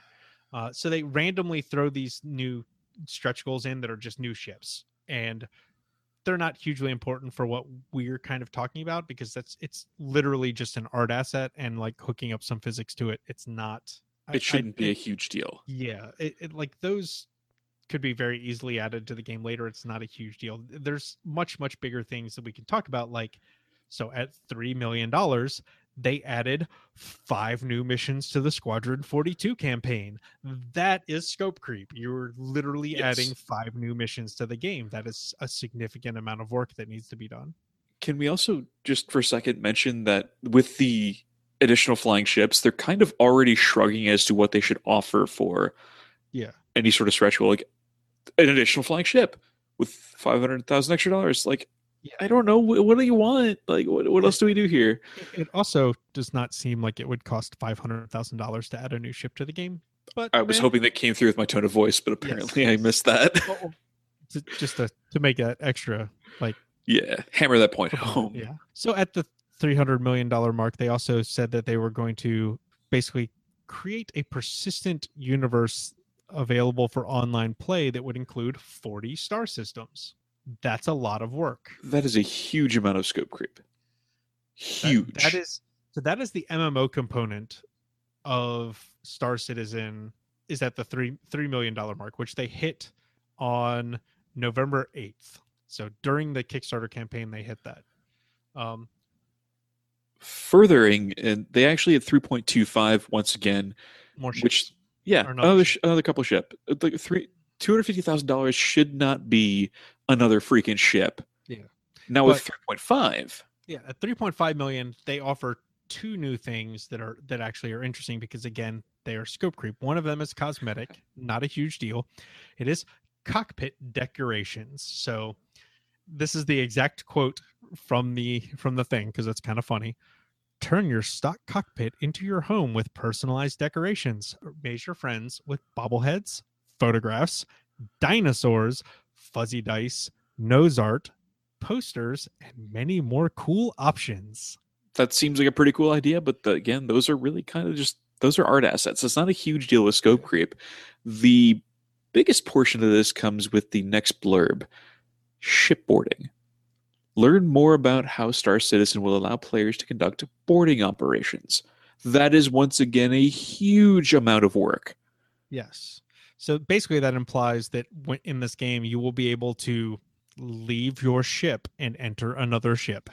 Yes. In space. Yes. That's insane. Yeah. So that was November 14th. Again, still during Kickstarter. So November 16th, again, still during Kickstarter, they hit the $4 million mark. So here's what they did at $4 million. They added 10 new systems to their persistent game. So it's jumped from 40 to 50. They decided they would do a monthly webcast called Wingman's Hangar. All mod tools, professional mod tools, will be provided to all players free of charge. Squadron 42 will jump from 35 missions to 45 missions. And that Star Citizen will launch with 50 star systems, which includes those 10 that we were talking about a minute ago, and another ship. So that the $4 million mark is a huge, that's 10 more planetary systems they have to design, modding tools they're giving to all the players, 10 more missions for their single player campaign. That's huge. Like, that is a huge update. It is insane. They also clearly thought ahead for this too, because looking at this, you can see that at 3.1, 2, 3, 4, 5 through 4.0 million worth for the star system. So with each $100,000, they were like, okay, we'll add a star system. Well, this was towards the end of the Kickstarter campaign. So they were trying to get every $100,000 they could get between their two funding platforms, like, was a really, really good thing. So yeah, $500,000 later at $4.5 million, you add another 10 star systems to the game, a entire new class of ships called cruisers. Yep. Which huge amount of work, or can be potentially. Yeah. And then interestingly, all of the Kickstarter goals get unlocked. So everyone who backed this before a certain point will get all of the Kickstarter bonuses, regardless of where they funded it from. And then here's where more of the scope creep comes in. They're going to extend hardcore flight simulator controller support. So flight chairs, multiple monitors, Track IR, which if you don't know what Track IR is, a lot of people in Elite Dangerous use it. It's like a head-mounted thing that you wear. Yep. And as you turn your head and move your head around, it will actually simulate the same movement it would do with a VR headset, where you can look around and it'll shift your field of view on the screen. Multifunction displays and more of that kind of stuff will be available on launch. 4 additional ships, ship classes. Not ships, ship classes. Yeah. Which is just nuts, because they've already released a secondary ship class before. Yeah. 4 more? Yeah. 2 additional types of bases, like the one that a Vandal trading post, which I don't know what the hell that is. It's probably something to do with the game's lore. Sure. And then hidden smuggler asteroids, which is kind of a cool idea, just like little asteroid bases. Sure. Makes sense. And then they're going to add a new alien race to the game. Sure.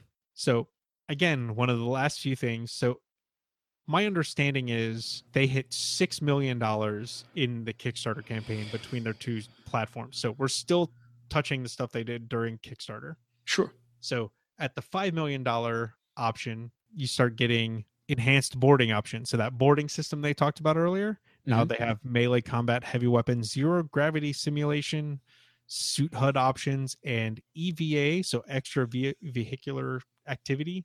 So leaving your spaceship, EVA combat. So you can leave your spaceship in hand-to-hand combat. Insane. Yeah. So increased ship customization, not a huge deal. That's just a little more artwork or whatever, but that can add up. This is a huge scope creep, in my opinion. Tablet companion application to check your inventory, commission, or find missions and get the galactic news feed. So let's put that into perspective for the audience. It doesn't seem like much when you think about a tablet companion app. It doesn't seem like it should be that huge a deal. A tablet app, that's really not huge a deal, right? But think about that tying into everything regarding Star Citizen. You're checking your inventory, which means you actually literally have to pull your inventory, checking in on what's going on with your inventory, as well as commission and find missions and get the galactic news feed. That is a significant amount of work. Mm-hmm. It is not small. Yeah. They'll also do a monthly town hall Q&A with Chris Roberts, which they do. I think it's called 10 for the Captain or something like that. Then here comes some more scope creep. Squadron 42 will feature celebrity voice acting, including at least one favorite from Wing Commander, and 50 total missions. So another 5 missions for Squadron 42 single-player campaign. Plus paying the voice actors. Yep. And there are a ton of massive named voice actors on this game, which is pretty crazy. Then add some more star systems, because now there are 70. And then another base type to land on, which is the alien derelict. So run alien space stations that have been abandoned. Yeah. At $5.5 million, we get professional motion capture for the Squadron 42 cutscenes, a special ship skin that all backers who pledged before the 5.5 million goal will get, and then a new class. So it's just the motion capture, professional motion capture for $5.5 million. $500,000 for professional motion capture essentially is what that's the budget. Yeah. To go back to the voice acting for just a moment, they have Gary Oldman. They have Mark Hamill. Yeah.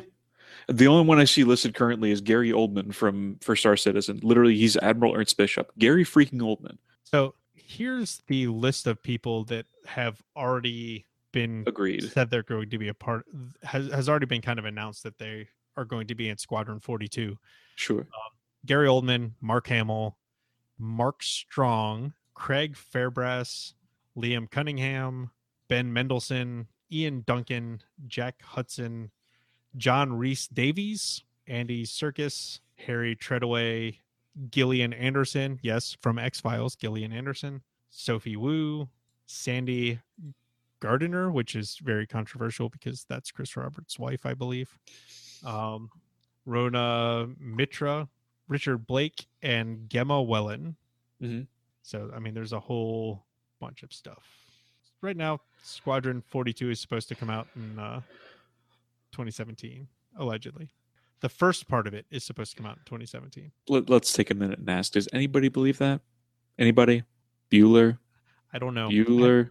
I haven't seen Mark Hamill post something on Twitter about it, so I don't know. I can't imagine. Yeah.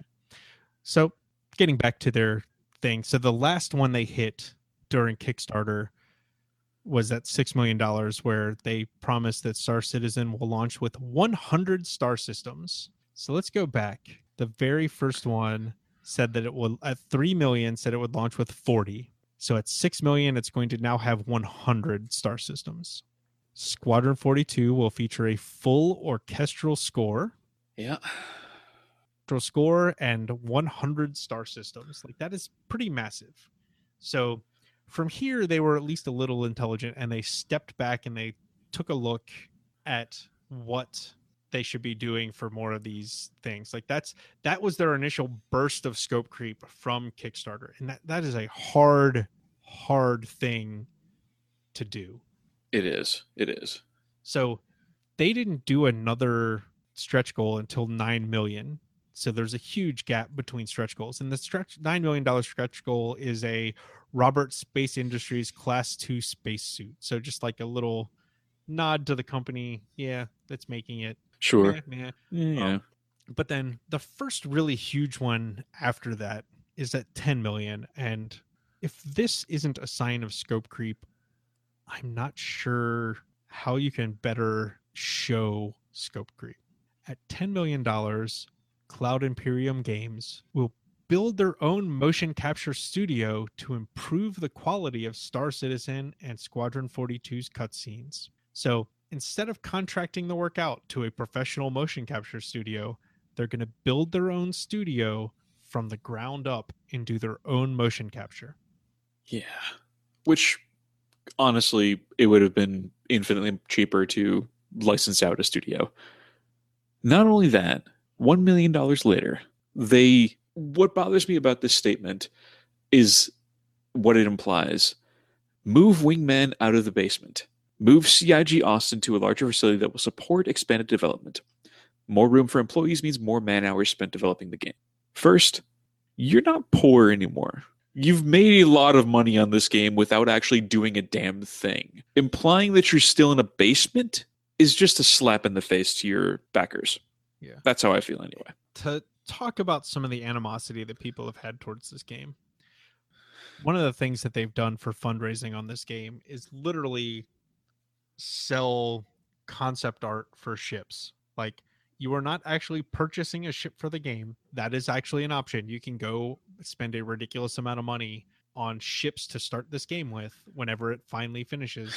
But not even that, just concept art for a ship. Like, you get a picture in the mail of the ship and you spend a couple $100 on it.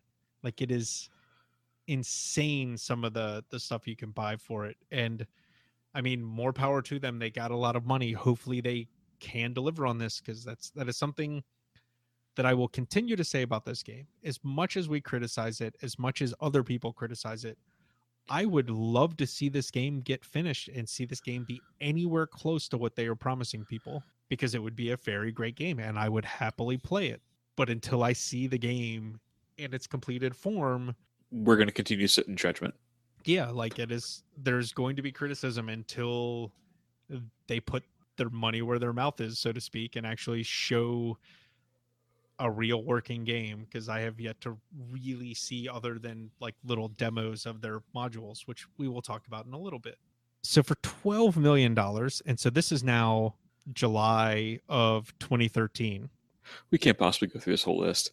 We're not going to go through. We'll skip some of the stuff. We'll kind of hit some of the bigger points, because we're still only at $12 million out of $65 million. So at $12 million, they build a professional sound studio and move Star Citizen's sound production from a home office to a high-tech facility that gives us access to cutting-edge sound effects and Hollywood voice talent. Building a real recording studio costs a shitload of money. Like absolute shitload of money. It is a ton. So you would be so much better served with your time to just rent a good studio and do it, or like take a room in an office building and make it into a place where you can just make sound effects and not annoy your fellow coworkers. I don't know. It's so kind of annoying. So we're going to kind of skip through these. There's going to be, we're going to try and go through and just kind of pick out some of the better ones that are like a really good example of like good examples of scope creep. $24 million in, they have a public transport system. You need to get from one place to the other, but don't have a starship? We're building a galactic transportation system. You can travel via transport from system to system in Star Citizen, and even ship items. Like a ship, you need moved to another hangar. With this stretch goal, we'll expand the system. Starliners, long-range transports, charter ships, and flyable shuttles. That is a huge amount of scope creep. Yeah, but that's pretty easy to just teleport people around. I guess, but the implication I get is that with the flyable shuttles, you'll actually be flying them around. Yeah. I think the 22 million one is a really good example of scope creep. facial capture system. We've researched a technology that uses a series of cameras to capture real heads and import them into the game. This will let the team more easily create a variety of realistic characters. In addition, the technology is mobile enough to allow us to take it on the road and capture select fans during special events. Holy shit. That is scope creep. Yes. That is also, we have so much money we don't know what to do with it anymore. Yeah. It really is. I would really love to know if they've actually used that at all. I don't know if they have, and I would love to see it in action if they've actually done it, but I don't think that's something they've done yet. Yeah. 25 million is a great, again, example of scope creep. We will use additional funding to build a wider alpha test than we had originally intended for the first phase of Star Citizen's launch. Boom, more scope creep. The initial plan was to first launch servers in North America, then expand to areas such as Europe and Australia to decrease latency in these areas. So it sounds like they're just going to launch, simultaneous launch of all of them. Oh, at 29 million, enhanced mission design for Squadron 42. The team at Foundry 42 has big plans for Squadron 42, and we're going to provide extra funding to make it a true spiritual successor to Wing Commander. Squadron 42 can go above and beyond anything you've seen before, from opening with an epic battle instead of a training patrol to missions that seamlessly combine boarding and space combat. We aim to put you right into the action. Additional funding will let this team realize this with enhanced mission design and more resources and animations to enhance fidelity. That is a god-awful amount of scope creep. Yeah, and for a little while, a lot of them are just different, like adding new systems to the game. Like they will just literally, at $38 million, they'll add this new system called the Kano system, and it's just a little description of the system that's in there. Mm-hmm. Here we go. So 41 million, I think, is the next big scope creep thing that I see. Procedural generation R&D team. Holy shit. This stretch goal will allocate funding for Cloud Imperium to develop procedural generation technology for future iterations of Star Citizen. Advanced procedural generation will be necessary for creating entire planets worth of exploration and development content. A special strike team of procedural generation-oriented developers will be assembled to make this technology a reality. Jesus Christ. So that alone, that sounds a lot like No Man's Sky, but for Star Citizen, but hopefully not. So. Oh, stellar cartography. This seems like a good one at $44 million. Yeah. I'm laughing at one of the $42 million. So $42 million just looks like a bunch of just boring stuff. Sure. Did you see the very last thing under $42 million? Oh, for fuck's sake. You get a towel. Everyone who backs before they hit $42 million will also receive a towel for their hangar. So it's a virtual towel. Don't explore the galaxy without it. So a very blatant Douglas Adams joke there, which that's kind of funny. I can get behind that. That's fine. Yeah. But $44 million is stellar cartography. Walk amongst the distant horizons you've charted in Star Citizen's dedicated map room featuring a 3D holographic representation of the known universe, which at this point is pretty freaking large. Your map room will start with a basic guide to the United Empire of Earth and will expand into something that is unique to you as you explore uncharted worlds and discover new secrets. Just based on that explanation alone, that is going to be hugely complex to design and build. Yeah. $47 million, you have the ability to tune the engine of your spacecraft to make it perform better. There's also the updated scanning software at 46 mil. Yeah. So 50 million has a really, really good example of scope creep. Mm-hmm. They're adding alien languages to the game, and they are going to work with real-world linguists to create distinctive and realistic alien languages for Star Citizen's 3 biggest alien races, the Vandal, the Cyan, and the Banu. No universal translators, no garbled animal noises. Star Citizen's aliens will be speaking their own authentic languages. Yeah. I don't know what to say to that. That's just, come on. So to go with your holographic representation of the known universe at 51 million, they did a web-based known universe map. So they're going to have a map that is going to, be clickable and usable online to look at the known universe in Star Citizen. That would be easier than doing a 3D representation of it and having it populate as you go. Having here's a map of the known universe, you can interact with it. Yeah. That could be easier to do, but it's still enough to say, what the shit, guys? at 54 million, more detailed AI activities. We will add 10 distinct types of AI character roles on planet-side environments.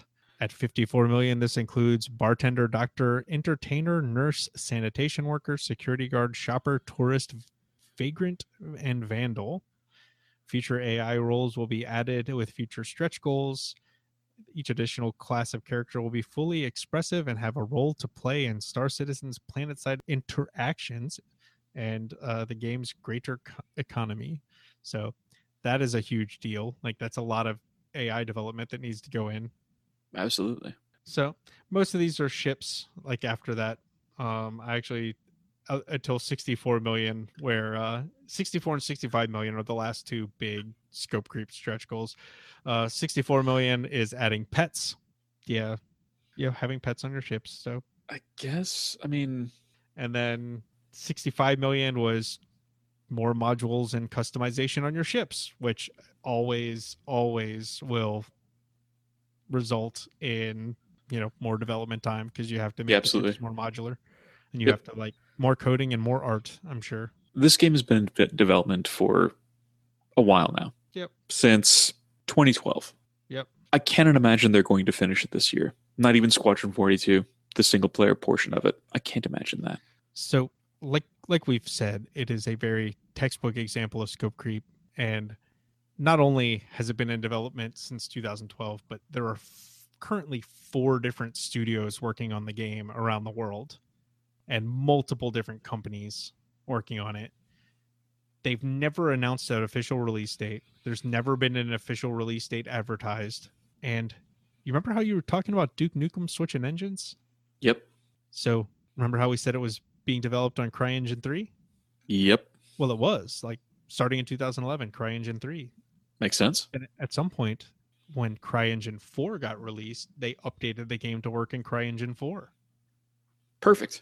And then randomly in December of last year, they switched to using the Amazon Lumberyard engine, which is a custom version of CryEngine 3 that has been in development with Amazon to better take use of their platforms and some of their features that they have to offer, like their Amazon cloud service and stuff like that. But 4 years in the game's development, they suddenly switch engines again, which is never a good sign. No, not at all. I mean, can this be the next Duke Nukem Forever? Amusingly, it won Wired's Vaporware Award for 2016. Delightful. Yeah. Delightful. Yeah. But there are some things that Robert Space Industries and Cloud Imperium Games have to show for this. Like, this is the results of their labor so far. What they have is, the first thing that they released was called the hangar module, where you could literally run around in your giant hangar bay and look at all of the ships that you own. That was it. Like, if a ship had been added to the game and you owned it and had access to it, you could run around this hangar and look at it. Cool. I guess. Yeah. That was in August of 2013 is when they added that went out to the public. There was also Arena Commander, which allowed players to playtest the ship combat, racing portions of the game against other players and AI opponents. And if the ships they own have been added to the game and have been given the ability to fly. Yes, because there were and apparently still are ships that have been added to the game but can't fly yet. Like, they don't have any flight physics. They're just a model in the game. So you can see it in your hangar, but you can't fly it in Arena Commander. Jesus and Arena Christ. Commander was released in June of 2014. Almost 3 years ago. Yes. So the next module, because what they're doing is they're basically making the game in stages, which they refer to as modules. And then the idea is that they'll plug all the modules together and have a complete game later, which may or may not work very well for them, but we'll see. Okay. But Star Marine is what became of all of that boarding stuff. And it is a first-person shooter that currently has 2 modes of play. The first one is called Elimination, and it is basically free-for-all deathmatch. And it has like 10-minute rounds or something. And at the end of 10-minute rounds, you basically have your winner. And then there's something called The Last Stand, which is a domination-style game where you control points on a map and your team gets points, and whoever has the most points at the end of the round wins. And that got released in December of 2016, so that's the most recent addition to the game. There is also something that a lot of people have seen that's called Area 18, which is like a space station that was a test for planet-side interactions and is, quote, an ultra detailed cityscape for you and your friends to explore, go shopping, or just see the sights. And that's what you see if you look at footage of Star Citizen. A lot of what you'll see is people running around to Area 18 and just looking at the city and being like, oh my god, this is so amazing, and look, there are other players, and it's a thing. Yeah. And then it's a bullshit thing, but it's still a thing. Yeah, and then they released a small scale test of their persistent universe that is designed to combine all of these modules together, allow you to go back and forth between them as seamlessly as possible with no loading times. And it's a very small version of the 100 systems or whatever the crap they're up to sure now, thanks to Scope Creep. And then one last note, just to kind of throw in, is that I noticed on their website that they have a tab called subscriptions, and it seems to work a lot like Patreon. Like you can pay them a monthly subscription and get access to more behind the scenes and in-game stuff, which kind of makes me think back to their Kickstarter campaign, which said that they were not going to have subscriptions. Yeah. No paid subscriptions. And no pay to win. And yeah. And I mean, and it's not necessarily paying to win, but it is like, it's definitely a subscription. It literally says in the blurb, no subscriptions. What the shit? I'm sure they, asked all of their backers what they thought of it, and their backers were like, "Oh, that's fucking awesome! Hell yeah, we want to help this game more," because that's the thing about this game, is that the people who are fans of this game are super ridiculously passionate about it. They are fiercely loyal for some inexplicably insane reason. Yeah, I don't know. Okay, please don't let me talk about this anymore. Please don't force me to do so. No more Star Citizen. Thank God. I hate this game. What about... So, when you define scope creep, there's a lot of stuff that crops up that just seems to keep coming up. Stuff that is now kind of the new normal in games. Yeah. Like QuickTime events. They weren't originally a huge thing in games, and now they're somehow just everywhere. In fact, we're making entire games out of them. Heavy Rain is an entire game based on the QuickTime event. There's stealth levels for most games that don't kind of shouldn't include them. Yeah. So one of the things that I think is a symptom of scope creep in a weird way is like, we've all experienced this in a game where you're playing a game and just all of a sudden, like, there's a random stealth level and it's the only stealth level in the game. And it's just like, why is this here? Like, this doesn't belong here. Yeah. It's not like it's a mechanic that keeps coming up in the game. It's just, there's a random stealth level and they work it into the story in some capacity. But at the same time, it's just like, is this necessary? Or is this like, oh, our publisher wants a stealth level because everyone loves stealth levels. Nobody really loves stealth levels. Yeah. But and a lot of it seems like the little mini games you get thrown in there are stealth, a little bit of scope creep. Some of them though, like I imagine, like, because I think about Rockstar and like they have the arcade games that you can play through Grand Theft Auto games. Yep. And I actually wagered that a lot of those arcade games are just made by the team as like, we need a break. Catharsis, yeah. Yeah. Like, I'm burned out on working on this game because we've been working on it for 3 years. I need a break. And they're like, here you go. You get arcade game number 4. Go crazy.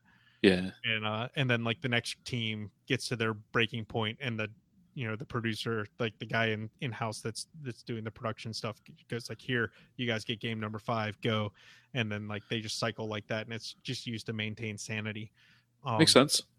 But yeah, and so a lot of things like that, like weird puzzles that you find in games, like a lot of those seem like they could be a symptom of scope creep depending on how out of place they feel when you're playing the game. So it is curious to think about, and it is definitely something I consider when, I'm playing a game and all of a sudden I run into something really weird, and it's like, Was that, did that belong here, or was that just like someone's, good idea, or was that like a producer stepping in and, you know, a publisher stepping in and stepping on people's toes and forcing them to do something because it's what's expected of that game genre or whatever, like the stealth levels and quick time events and stuff like that. But we get to a point where there are people that are coming up with like kind of creative ideas of how to combat scope creep. And we have a couple here that we at least want to talk about, of like a couple that do it right and a couple that do it wrong. So to kind of explain this idea is, when you're developing a game, one of the first things you do to the game is you develop what is called a minimum viable product, which is like you take all of the most core aspects of the game and you get the most bare bones version that shows off how fun this can be, and that's what you develop. You just get that going and out the door, and that's your minimum viable product. And that's one of the things that you show to investors to get a publisher, basically. So let's think of it this way. A minimum viable product can be likened in terms of bicycles, scooters, and motorcycles. The bicycle is your minimum viable product. It has 2 wheels. You can pedal it. It moves. No problem. You've got it. The scooter is something that you've got halfway down. It's got a motor on it. You can move it. You don't need to pedal with your legs anymore. It's pretty cool. Then you got a Harley Davidson motorcycle. Top of the line. This is what you want, what you are going for immediately. Yeah. What we're going for here is the bicycle. Yeah. One of the greatest, most successful examples of this, I think, is got to be Minecraft. Absolutely. It started with a minimum viable product. Its alpha release, and it said, hey, we've got this game. If you want to buy in from the ground level, you can help support this game. We're going to keep adding to it over time, and we're going to do some really neat stuff. But you're welcome to come along for the ride. And people bought into it, and now it's sold a bajillion copies, and it's does some pretty cool stuff. But yeah, it over time has built up so much stuff, and that's not even going into the mods. Just regular vanilla Minecraft has so much stuff built into it now, and just started at such a humble thing and has now blown up to this huge thing. And it's probably the best example of this, what I've kind of jokingly dubbed reverse scope creep, which is like starting with a minimum viable product, getting the game into players' hands, and then making it better over time. Continuous integration is what it's generally called. Yeah. But the idea is you're just iterating over and over and over again and adding the new content as you come into it. And you had a example you thought of for this too. It's actually one of the few that I backed on Kickstarter before I had my moratorium on it. And it's one called Project Zomboid. If you're not familiar with that, your character's literally thrown into a town. You're going to die. It's just a matter of how long can you survive. You are thrown in the middle of a town for the zombie apocalypse. There are a couple of towns in Kentucky, and you are literally just trying to survive as long as you possibly can. Now, originally, this was done just by, hey, you can find weapons, you can find stuff, you can maybe build stuff, you can find the proper tools. They're continually developing it, and every week or two, they give you an update of what's going on with Project Zomboid. It is very much like Shroud of the Avatar. They're very communicative. They're extremely cool with you coming up and saying, hey, this is a cool feature I'd like to see added. Could you think about it? And they're like, yeah, we'll think about it. We're going to bring it up at the next step meeting. That's pretty cool. They're very, like I suggested a feature and they were like, yeah, we'll bring it up. Awesome. Nice. Like they'll actually listen to their fan base. Yeah. Really sweet. Definitely the opposite of it because they came out with a minimum viable product. You against a horde of zombies. That's it. Yep. They continued adding to it since. And don't believe it's yet out of early access because it is still very much early access game. It is still very rough around the edges, but it's still a very great game. It's not out of early access yet. They don't have a specific release date, but they're also adding a bunch to it before they finally do that. Very much like Shroud of the Avatar. Another in that same kind of genre that might have actually been an inspiration for Project Zomboid is a kind of infamous game called DayZ. And it started as a mod for Arma 2. And it was actually done by one of the Arma 2 developers in his spare time. And he was just like, oh, this would be cool. Let's make a zombie survival game out of this.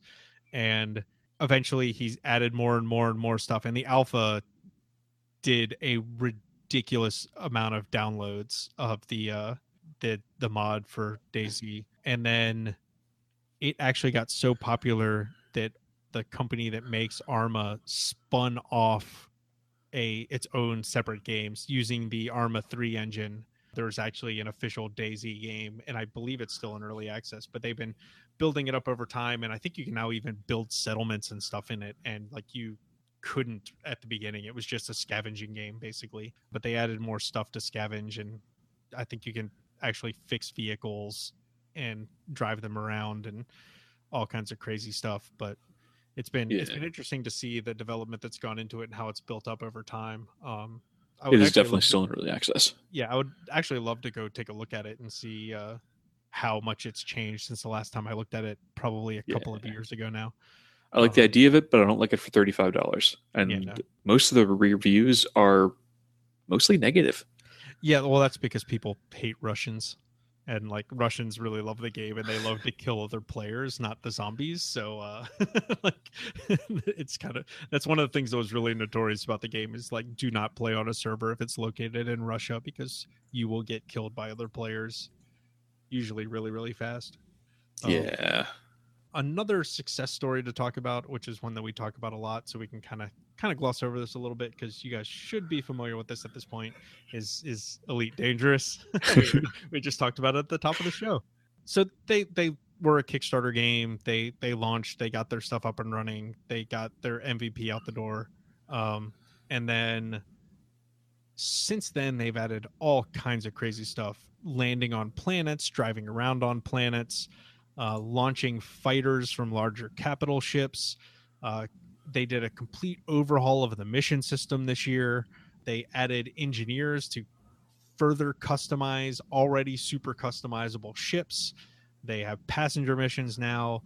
The multi-crew stuff is about to go into beta. The character design stuff is about to go into beta, and all kinds of other crap. Like they've been doing it really, really well, where they just have taken something and like, they have these ideas, they're going to keep building on them, and they just over time just keep adding to them. And personally, when they announced whatever the season pass is for 3.0, I'm going to buy it, because I've enjoyed 2.0 so much, like that whole span so far, and they're only halfway done with 2.0. So yeah, I can't wait to see what they do with the 3.0 stuff. I can't either. I've been deeply enthralled with this game since you were like, hey, try this, and I was like, okay, and I kind of regret that, but at the same time I love it. glad to corrupt you, I guess. So now let's talk about a couple of controversial ones. One of the people that did this and did not handle it very well is Ark Survival Evolved, which actually, so it's still in early access, and they still have not hit their 1.0 version. So they still have features that they're looking to add to the game that they consider like base features of the game. Yeah. And they've already released paid DLC for the game, which is bullshit. Yeah, we talked about this on a previous episode at some point in time, just as part of like news, but just seems wrong. Like, you haven't finished your initial game. You haven't fulfilled your promise to the people who have given you money to buy into early access. Like, what the crap are you doing? Like, yeah, I don't know. Like, I definitely haven't bought into it, and I have pretty much no desire to buy into it. And we'll see if they ever get out of early access. Hopefully, maybe at some point. But if they, get by selling DLC while they're in early access, I mean, what incentive do they have to get out of early access? None. Yeah. And then lastly, I think there's just one more game that we should talk about, because I think it is a game that has gotten literally bitten in the ass by not doing this model well. Mm-hmm. And that is Pokemon Go. Couldn't agree more.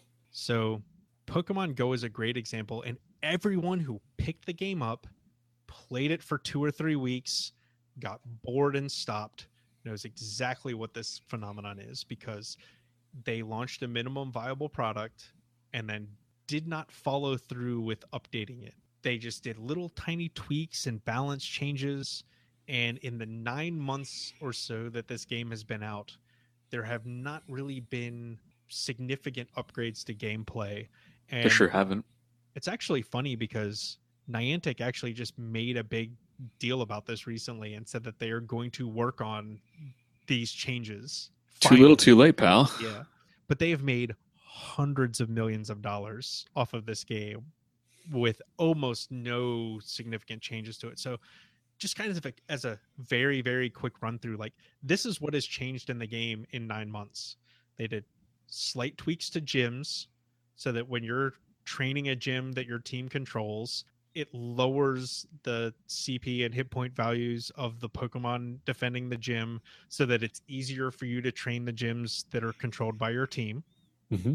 When you train the gyms controlled by your own team, you get to use a full team of Pokemon, so a full 6 Pokemon instead of just 1, which is the way it originally released. They balanced how much reputation you build or lose from a gym when you fight it.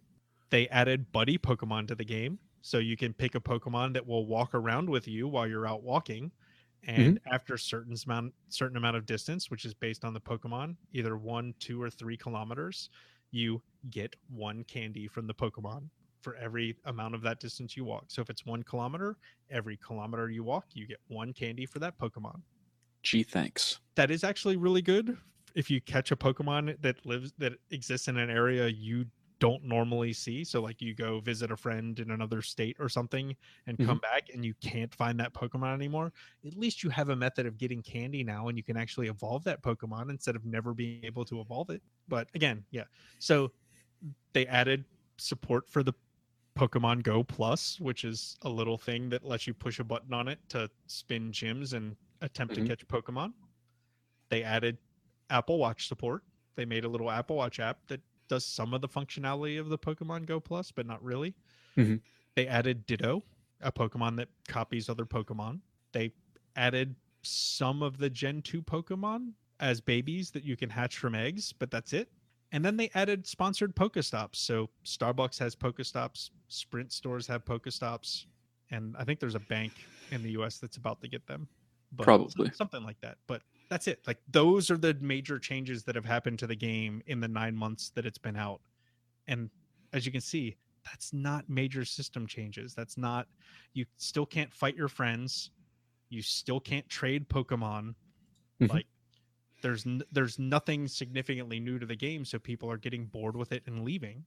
And it sucks. Like it's interesting in a way to watch the YouTube guys that are like huge channels that have hundreds of thousands of subscribers that literally do daily videos on Pokemon Go, and they're like, I don't have anything else to talk about.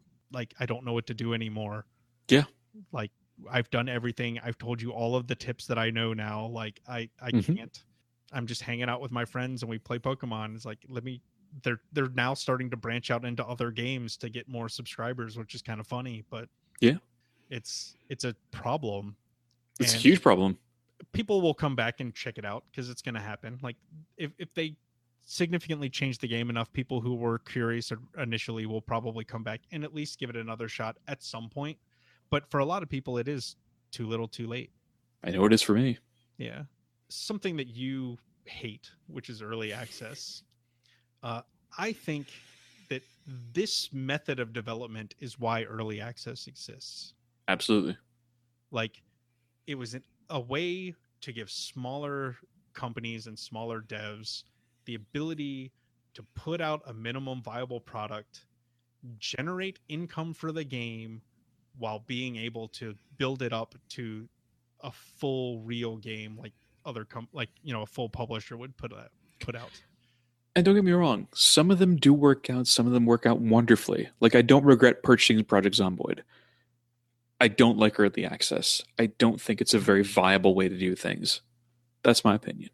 Oh, I agree. Like, most of the time, it seems like it's quasi getting abused. And there are definitely games that should probably no longer be in early access that just hang out there for a really long time, like Ark. But meh. But there's a lot of changes going on at Steam right now, so we might actually see a little bit of an overhaul to early access because they're overhauling a bunch of other stuff right now. So who knows? Hopefully. At least there are developers getting creative about not letting scope creep completely kill off their game or pushing it out like a ridiculous amount. And fans are much more willing to jump on board with a minimum viable game and help the developer and ride along with the developer as they build it up over time.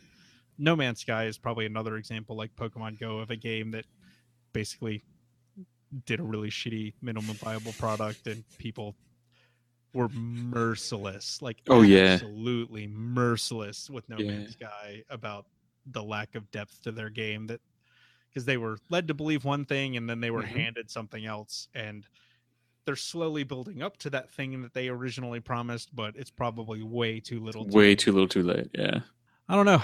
I think I'm all tapped out on scope creep. How do you feel about scope creep, Paul? To be quite honest with you, I'm about ready to pass out on my feet. I can see. Please don't faceplant into your monitor or keyboard or microphone. I have no intention of doing so. All right, folks. We love you. Do you like us? That's cool. If you want to get in contact with us, just go to podcast@loadedcartgaming.com. That is our email. You can find me at Paul Kluvel on Twitter. You can find Dan. He usually runs our Loaded Cart account at Loaded Cart on Twitter. You want to find us on any other social media, just go to the website, loadedcartgaming.com. And if you love us, which I hope you do, because we love you, consider leaving us a review on iTunes, Stitcher, SoundCloud, wherever you're listening to us on. We're not on SoundCloud, sorry. I was about to say, good luck leaving us a review on SoundCloud. If you manage to give us a review on SoundCloud, that's impressive. I will give you a special shout out on the podcast. Seriously, just take a look at Stitcher or iTunes. We'd appreciate any review you leave there. It helps us go bumping up in the charts. And if you get a chance, check out our Patreon. We like to turn this into a full-time business, a good thing to do for us day in, day out. Talking to you, talking to each other, making sure everybody's good on the games. So check out patreon.com/loadedcartgaming. And thank you to Phil Hawkins, our most recent Patreon subscriber. We appreciate it, buddy. Thank you, Phil. Thanks a lot. Anything else? No, I think we're good. Let's do this again soon. Perfect. All right, folks. Here's some smooth jazz to play you out.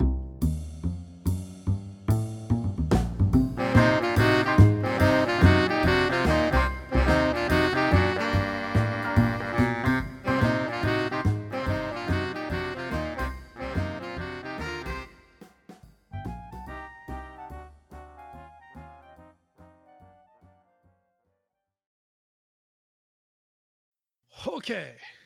You ready to resume, Paul? Genitals. Okay. There you go. There's some. Gave my thumbs up. It's not my fault you weren't looking. You gave your thumbs up when you said, "Okay, it gets my vote." Yeah, but you asked, and I gave thumbs up. I mean, yes. That's a confirmation. So there you go. Nice Patreon backers. You're getting some bonus content. Also, please enjoy the stinger. Bonus content.